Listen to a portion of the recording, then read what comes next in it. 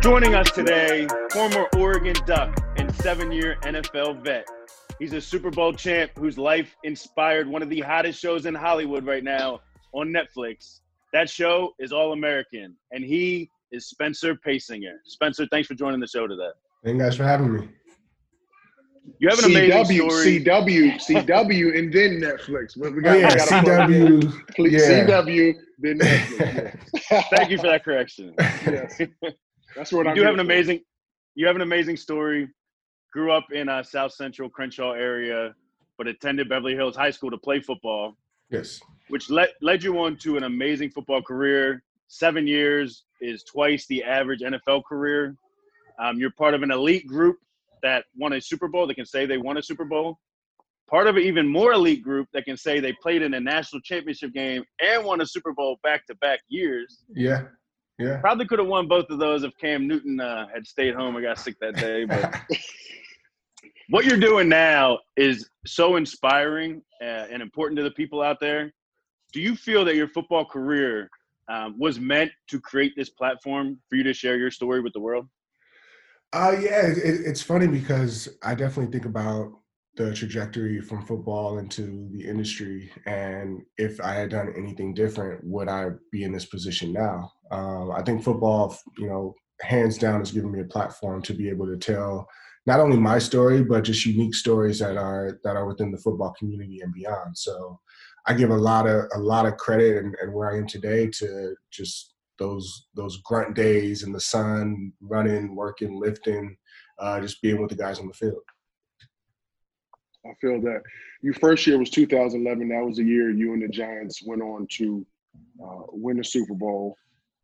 That was pretty frustrating. I'm going to get this out real quick, Spencer, before I get into my question. That was a frustrating year for us in the Saints. We went 13-3. Y'all went to Green Bay, and you handled business, but we couldn't get it done in San Francisco. We was going to have y'all NFC Championship in the Superdome, and we could not get it. Vernon Davis. Listen, I remember. Oh, really? Vernon Davis? Really? That's what we call it? I remember to me, that season, 2011 season, was a storybook season, and it's like so cinematic because if I remember correct, we started, I want to say, like 6-2 going into our bye week. We thought we were a pretty hot team at that point. And then we entered no-win November. I think we lost 6 of our next 7 games. So it was just the highs of highs, the lows of lows. But then come week 13, it was we went into win or go home mode, because that's the percentages said. If you lose one more game, you're out of it. But moving into the playoffs, I remember not wanting to go to New Orleans because we knew we played you guys earlier in that season, Monday night, and got blown. Everybody, you lost when even your vets are like, "Hey man, you win some, you lose some." But I remember, and this is one of my favorite memories of playing in the league that year. Was I'm sitting next to OC Major, and everybody's just mad on the sideline. We're down by I think 30 points at this time. Right. And being my wife's family's big Saints fans, we have roots there on both sides of the family.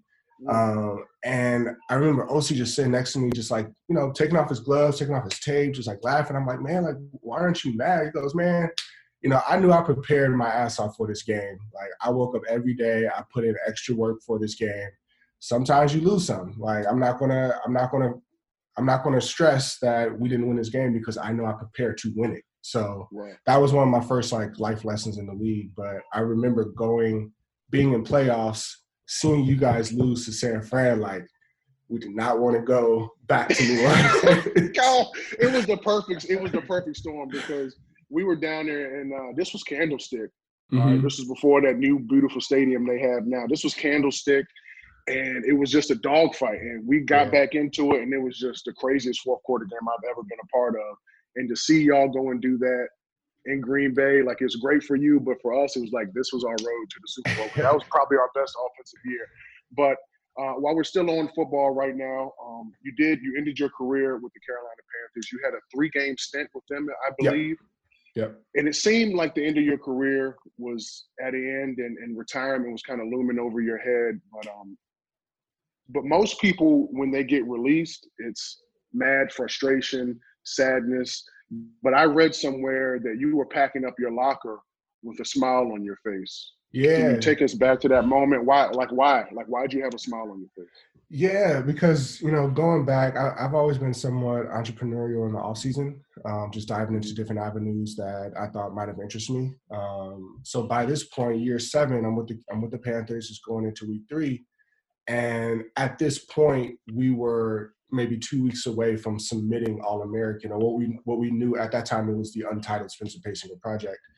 We were 2 weeks away from submitting that for review. And by that means it's like you submit it, and then the studio decides that they want to put the money up to be able to make a pilot for it. So we had on good accord that if we didn't fuck up the pilot, we would at least get that shot.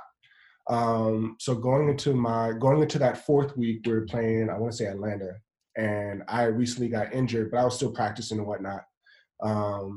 But I was in the defensive meeting room, and I had this idea for a short film in my head. I'm like, well, it's in my head, I'm not really focusing right now. Let me just like get my thoughts out on this page and then turn back to the playbook. And I'm talking like Luke Kuechly's over here, Pep is over there. Like I'm in the defensive meeting room. So I just start jotting down notes, and I look up, it's like 20, 30 minutes later, and I have like a 4-page synopsis of what this short film is going to be. And I look up, and there's like, they're on defense install like 12, and I like go back in my page, like I'd only written down like 3 defenses, like probably one of my worst practices being with them. But it was in that moment that I looked around. I was kind of scared for a moment, like, oh shit, I don't know the defense right now. But leaning into it, like, wow, my mind really went somewhere else in the middle of the defensive meeting room with the coaches talking and players answering questions and whatnot. My mind is in like Hollywood land, essentially creating this story. And I walked out of that room, like I was already in my head thinking this was going to be my last year regardless. But, you as a football player, you never think when your last year is. You think you can always do that one more, potentially another one after that. But I walked out of that room like, if anything happens to me, playing, like I'm fine walking away from it. And literally 3 days later, I got released. And that's when, Coach Rivera, who I respect greatly, it was funny because, that in that room, when you're getting cut, I had never really been in that room before. Because when I got cut by the Jets, it was a phone call, and I was already like flying out to my brother's wedding on cut day in September, but I never been in the cut room. Everybody's all sad, like, hey man, we have to get a defensive lineman in here. You're kind of the last man in, first man out. I'm like, I'm getting cut. Oh, thank you guys. You rolling in there like, see you later. Who do I talk to about getting back home? Because I'm trying to make New Year's Eve parties. But yeah, man, I got back home about like a day and a half later. I looked at my wife, and I'm like, I think we're getting this pilot ordered. I'm done. Like, let's just make way in Hollywood. That's awesome, man. Well, let's get into the show a little bit. Go back to your high school days. Like we said, you grew up in South Central Crenshaw, but attended Beverly Hills High School. Big culture shock there. We can see it in the show. Do you think that going through that at such a young age helped prepare you for your life at Oregon and all the different cities along your NFL journey? Absolutely, hands down. I think it's one of the best decisions my parents ever made for me. And at the time, I didn't quite see it that way. That first year or so, we were bucking heads a lot. Even before that, in 8th grade, when they're like, "You have to go to Beverly." That's one thing with the story that we had to, kind of alter is I went to Beverly from 8th grade. There was no Crenshaw High School, although I was technically enrolled in Crenshaw High School for like the first 2 months of high school. My mom like went and bullied the superintendent. Was like, "You need to sign his release form." But just being, being 13 years old, 13, 14 years old, just thrown into a different world with, I'm talking cultures, ethnicities, just the lavishness that comes with BH. It was, I didn't realize like I was poor until I got there, in South Central, you come home and the water is strictly cold. You're like, okay, we're taking cold showers now, or the cable's not turned on. It's like, oh, we're just gonna play video games and watch, more tapes, like more movies and stuff. But when I got there, it was like, oh, you guys, like, this is what money looks like over here. But for the most part, like transitioning to Oregon and then to the NFL, I felt like that time at Beverly allowed me to just mesh with those different cultures and ethnicities to where I feel comfortable in any room that I go into. And I've actually had a handful of teammates from college that hit me up afterwards, because I would tell them, like, at Oregon, in college, like, they only tell you where, like, you went to high school at. So it's like Spencer Paysinger at Beverly Hills High School. It doesn't say South Central or Los Angeles. Yeah. So I had teammates that were like, oh, you the Beverly Hills kid, blah, blah, blah. Like, man, I grew up in South Central. And even when we played in the Rose Bowl, we actually trained at my high school that year. I went to the Rose Bowl. So like, oh, this is where you at. This is where you live. Like, your house right down the street. I'm like, I wish I could take you to where I'm from. Right. But it wasn't until the show premiered that a handful of those guys hit me up like, hey, man, like, I'm sorry. Like, we thought you was just bullshitting us. Like, you really are from South Central. I'm like, I've been trying to tell y'all. You had to go and make a show to tell everybody, like, this is really my story. Yeah, that's how deep my revenge runs. Right. Yeah, I'll teach them. That's a whole new level of petty right there. That's funny. Hey, like you were saying, when you were leaving Carolina, the big hashtag, especially for athletes, professional athletes now, is more than an athlete. Mm-hmm. We got to do some NFL offseason programs together. We did it for a year. I would love for you to just stress the importance of guys having passions or developing other skills outside of football whenever they are playing sports, or even when they're in the high school or collegiate level, because a lot of guys, especially from where you came from, certain areas where I came from, you put sports so high, and when they don't make it, it's such a negative impact on their lives, and it's just kind of like all they know is sports. And I know for me, if football was taken away from me after year 6 or 7, I probably wouldn't be in the best place. I would have had a little bit of money, I would have had a little bit of success, but when it comes to life outside of this game, it's very important to start developing other skills. So can you just pass that message on to kids? Like, sports are great and all, they teach you a lot of stuff, but like, just stress the importance of just having other skills. Yeah, and I learned that really early. Maybe I want to say my second year of college. Not to say I wasn't already somewhat thinking like that, but although my family is we're a football family. A handful of my dad and a handful of my uncles are coaches. I was never pressured to do one thing or another when it came to sports. Like, growing up, I actually thought I was going to play basketball. I really played football because I just wanted to be like my older brother. And then once I got to Beverly, I saw the basketball team wasn't putting out any D1 players for years, but the football team was pumping out like 2 or 3 guys a year. Wow. So it was literally that decision to go, I like basketball, but like, this is going to get me into college essentially.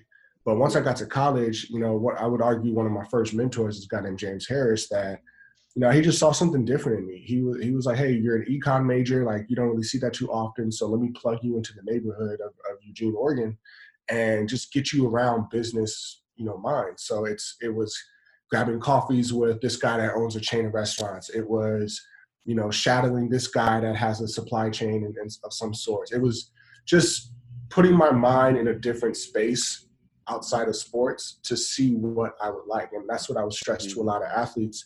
I've been fortunate enough to be in this position to where, people DM me, every single day, just asking questions about either the show or like advice on high school sports and whatnot. And I try to move past the sport as much as possible, because what kids don't know or don't at least realize right now is if you want to play a sport, any sport that you want to play right now, there's a system to guide you along that route. You have coaches, you have trainers, you have teammates, you have regimented hours to work out and to run and to do all that. But along with that, you kind of lose some of the hobbies that you grew up loving. You lose some of the things that, can take your mind off the sport that you didn't really know was self-help when it was. So, for me, getting into the league, it was movies. And it wasn't until maybe my third or fourth year that I thought that this could be something outside of sports. Like I was always like the business mind. Like I want to do numbers and I want to wear the suits and I want to work on Wall Street. That's it. Mm-hmm. But, you know, going back to just bringing out those hobbies in you, like when I talk to those kids or just any kids out there that are listening to this, like your hobbies can be a career. Like football, sports, basketball, whatever it is, like we can have full-on careers. Like when you played 12 years, I played 7 years myself. I'm 30. I turn 32 next year. Like I've likely potentially only lived the first third of my life. You know, if I eat healthy enough and I don't know run outside. But I don't care who you. If you make it to a professional level, and God bless anybody that does. Once you walk away, no matter how old you are, you still have those growing pains of being outside the game because you've identified so much with one thing that now that thing is taken away from you, it's. I mean, I'm talking on a physical level, on a psychological level, even on a biological level. Like we both know our adrenaline for 12 years, 7 years is going to spike at enormous levels at least a few times a week. You know, our serotonin levels are like everything like that on a molecular biological level. We're not reaching those numbers now, no matter what we do, no matter how hard we train, we just can't put ourselves in that arena anymore. So I stress this a lot to kids out there that find things that you can be just as passionate about as you are with football. And for me, it eventually became writing. You know, I would, you know, those games that we were playing in, those Monday night, Sunday night games, we're flying to the West Coast and flying back. When everybody was watching movies or watching tapes or you know, game film, like I was writing short stories like on my iPad. I would have a movie that like I would watch the movie with subtitles on just to see how they wrote that part. Or if there was a movie that I did like that I've seen a million times, I would read that movie on my iPad. So I remember there was always these funny moments because like Kiko Alonso, who we both played with, who's a hilarious character known since college, he'd always come up to me with the iPad like, "Hey, Pace, look at this play." I'm like, "Bro, get that shit away from me. Like, we just finished playing the game 2 hours ago. Like, I don't want to see football. Like, we are talking about that shit tomorrow. Get it away from me." But it was under the idea like that became my self-help. Is just getting my mind off of football when I could. Again, because once you identify with something for so long, you know, and that's taken away from you, naturally there's going to be some growing pains, you know, getting past it. That's major game right there for the youngsters who are listening or who will potentially listen to that. That's real. That's real because I'm just honestly, I'm so fortunate that I had the chance to go to Miami and to do some of the off-season things because like Kiko, I was football, play the game, watch it the next day, who we got to get ready for. Like I was so ingrained on just doing everything football. Mm-hmm. And then now I'm just glad that I was able to cross paths with, you know, some people in the Dolphins organization who were able to kind of help get our mindset going. Absolutely. And I'll say that too. Like, you know, when I was with the Giants, I had a handful of those opportunities, but it came more so from like, just remember that you still are a player for the New York Giants. Not in a bad way, but the Giants are part of that like upper echelon of organizations that essentially started the NFL. But once I got down to Miami, you know, we both know Caleb Thornhill tremendously. Like he was somebody that was like, the football's gonna take care of himself, but like let's work on like what you're interested in.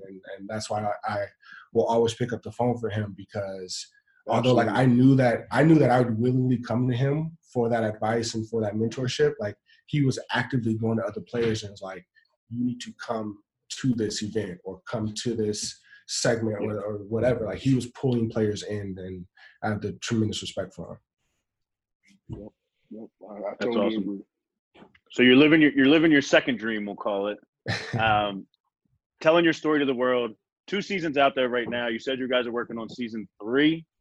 How many seasons do you foresee this thing having to tell your full story?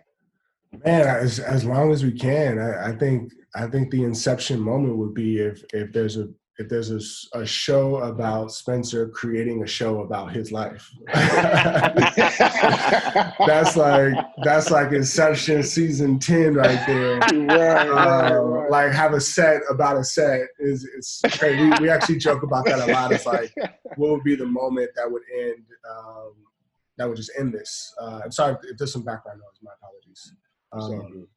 But yeah, it's just crazy, just the position that I'm in with this. Like I liken it to be like my own sort of like self-help, self-care, because once the show started going, they literally said, like, what stories can you tell us from your past? And I'm talking, there were stories that I hadn't thought of in 15, 20 years that I'm looking at now like, oh, that was fucked up. Or maybe I should have did this another way. Or hitting up old friends that I hadn't talked to in a minute, like, hey, remember when we did this? Like, what was your perspective on that? So a lot of it has been sort of therapy for me, going back to my childhood and like leaning into those moments to see, you know, and some things aren't exactly how we portray them on TV, because that was like rule number one, is like what you think happened in real life isn't as cinematic as you think it is. And, you know, I've had those moments where like, oh, this happened and blah, blah, blah. And they were like, so you're telling me you just got in a fight? I'm like, but you got to understand, this is happening. Like, okay. You're not getting it. Right. So yeah, it's been such a great learning experience, and by all means, this is what I want my career to be. Awesome. I was gonna say, it sounds like most people that come on to do these type of stories, you know, they're just kind of there to influence or tell what happened, and it's just their job for that time frame. But it sounds like this is what you want your career to be. Oh yeah, I actually had those growing pains early on with the production, where it was like, you know, whether it was like a meeting that I wasn't invited to or something to that case, like I had to like come in and be like, listen, like I will go grab coffee if need be, like put me on like the low man on the totem pole, but like I just want to be in the room to absorb and to learn what it is. And, you know, like you said, a lot of these stories, like, you know, they sign on as like co-producers and they kind of come and go as they please. And it's just like, they're literally just lending their name and their story. And then you can take the story wherever you want. But, you know, I'm in the writer's room as much as I can be. I'm on set as much as I can be. I've been fortunate enough. They let me be in the background. Like I'm the defensive coordinator at Beverly High School.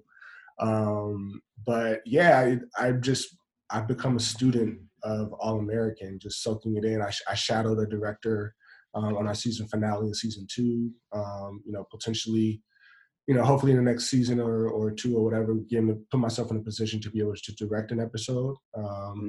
But yeah, that's something that I really want to like lean into, is the directing aspect of both TV and film, while also writing. Nice. Before I got one more for you before we get into questions with these two. Hello, season hello. 1, yeah.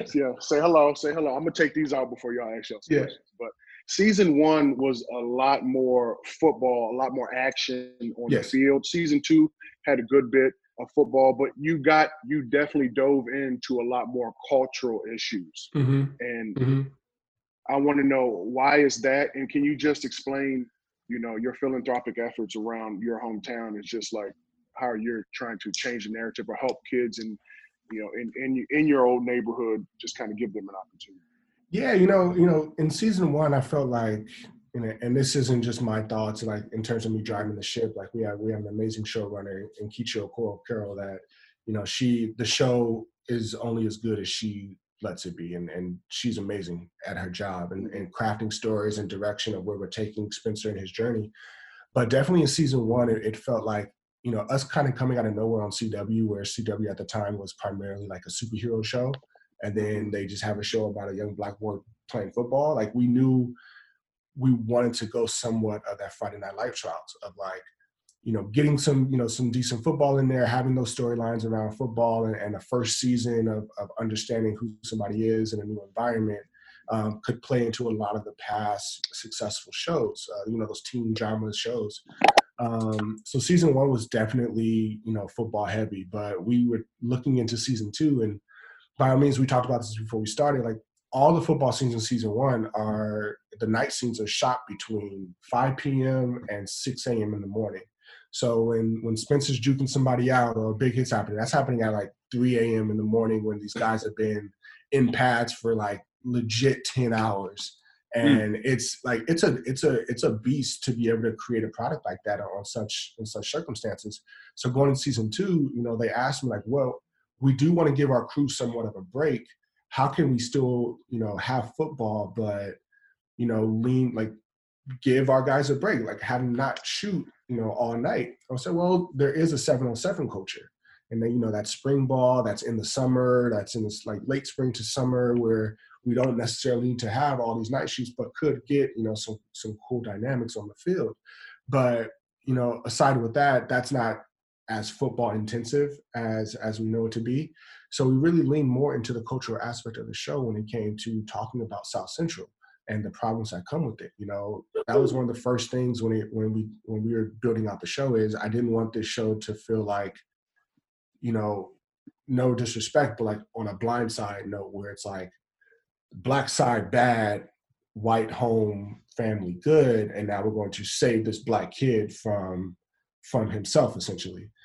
We wanted to show that like the sun still shines in South Central just as much as it shines anywhere. And then like my perspective of South Central being very family oriented, where, you know, growing up, I can run in and out of like 4 or 5 different houses on my block, you know, playing with those kids, riding bikes with those kids. Like it's not all gangs and drugs and violence and, you know, getting in fights and stuff. Like it's a family atmosphere. And that's something that we really want to bring in. But just culturally, you know, aside from just my story, South Central, there's a South Central in every city in the country. So just bringing in those stories that aren't necessarily like 100% true to what I went through, but somebody that's watching this show went through something similar to that, you know, in terms of Coop coming out to her mom. Like I have friends that I grew up with and, you know, hundreds of people around the country that have hit me up like, yo, I actually went through that, like something similar to that, like sitting down talking to my mom that grew up in the church that doesn't understand my lifestyle. This show is helping her understand what I'm going through away from what she sees me. She sees me as a person now, just not this, you know, this thing. So that, I mean, that's at the heart of the show is just bringing the stories that are culturally relevant to the many South Centrals out there in the world. Nice. Man, that was great. Well, I got these 2 ones. What was you going to say? I said, beautifully said. Yeah, that was great. Thank you. That was great. Okay, here we go. We got little Miss J. Say hello. Hi. Well, hello there. How are you? How are you, sis? Good. How are you? I'm holding up. Good. All right, you got a question? Do you have a special talent that nobody knows about? I would say I do, yeah. So growing up, I won a handful of art competitions. I know how to draw. I know how to do the whole thing. Maybe my pen may not be as strong as it used to be, but growing up, that was like my first love was drawing. I would draw anything and everything, mainly Dragon Ball Z characters. That was like my favorite thing to draw. Awesome. You like art too, don't you? Yeah. Yeah, art and dance and all that good stuff. Lean into it. All right, I got my big dog right here. He he's representing. Say, what's up? What's up? How's everything? Good. Good. How are you? I'm good. I can't complain. All right, give it to him. Who was your hero when you were a kid? My hero when I was a kid was actually my older brother. And I'll say I have 2 heroes essentially, professionally and then my older brother. But where I am now wouldn't have been possible without my older brother. He was somebody that he taught me the game of life and football early on, even just how to maneuver in high school and college football. He's 3 years older than me, and he was actually he was a center at San Jose State University between 2003 and about 2008 or so. Was one of the best, like arguably one of the best centers in the country, you know, at the time coming out of high school, back when USC was at the top and they had like Fred Matua and stuff. You know, Pete Carroll literally told him, if you were an inch taller, you'd have a full ride to USC. Like he was just by far to this day one of the strongest men I've ever met. Just one of the, like, both on the field and off the field. So I just always wanted to be like him. That's essentially why I started playing football, because I saw how he did it and how he did it the right way.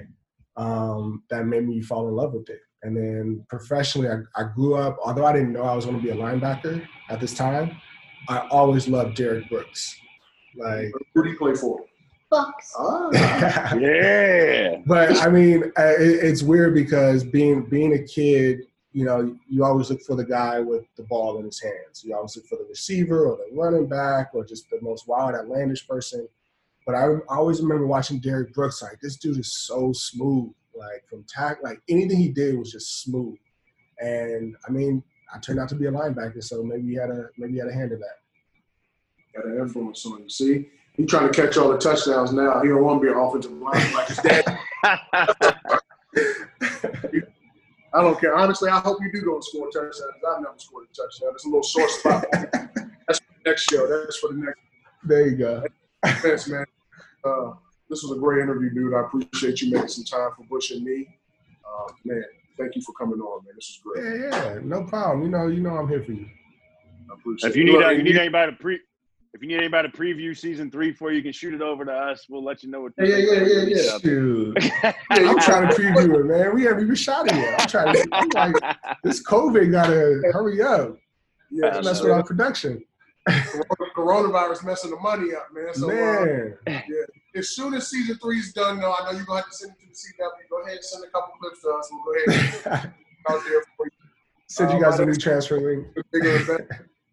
But hey, when I'm out in LA, I'm gonna hit you up. I'm gonna hit my guy Martellus up. You two are like two of the most creative people I've met. I draw a lot of inspiration from you guys. Kind of honestly, part of the show is just seeing how you got this show off the ground. You know, you were in the same position as I was, and you're following another dream. And I see what my homie Marty's doing out there, being extremely creative with his imagination agency. Yeah, so man. guys, when we get out. Yeah, shit, Marty's killing it, man. He's absolutely killing it. It's great to see, and just I'm here, so hit me up. Gotcha. I appreciate you again, brother. Yeah, no Thanks, problem. man. Be safe out there. Peace. We'll see you guys next time. Yep.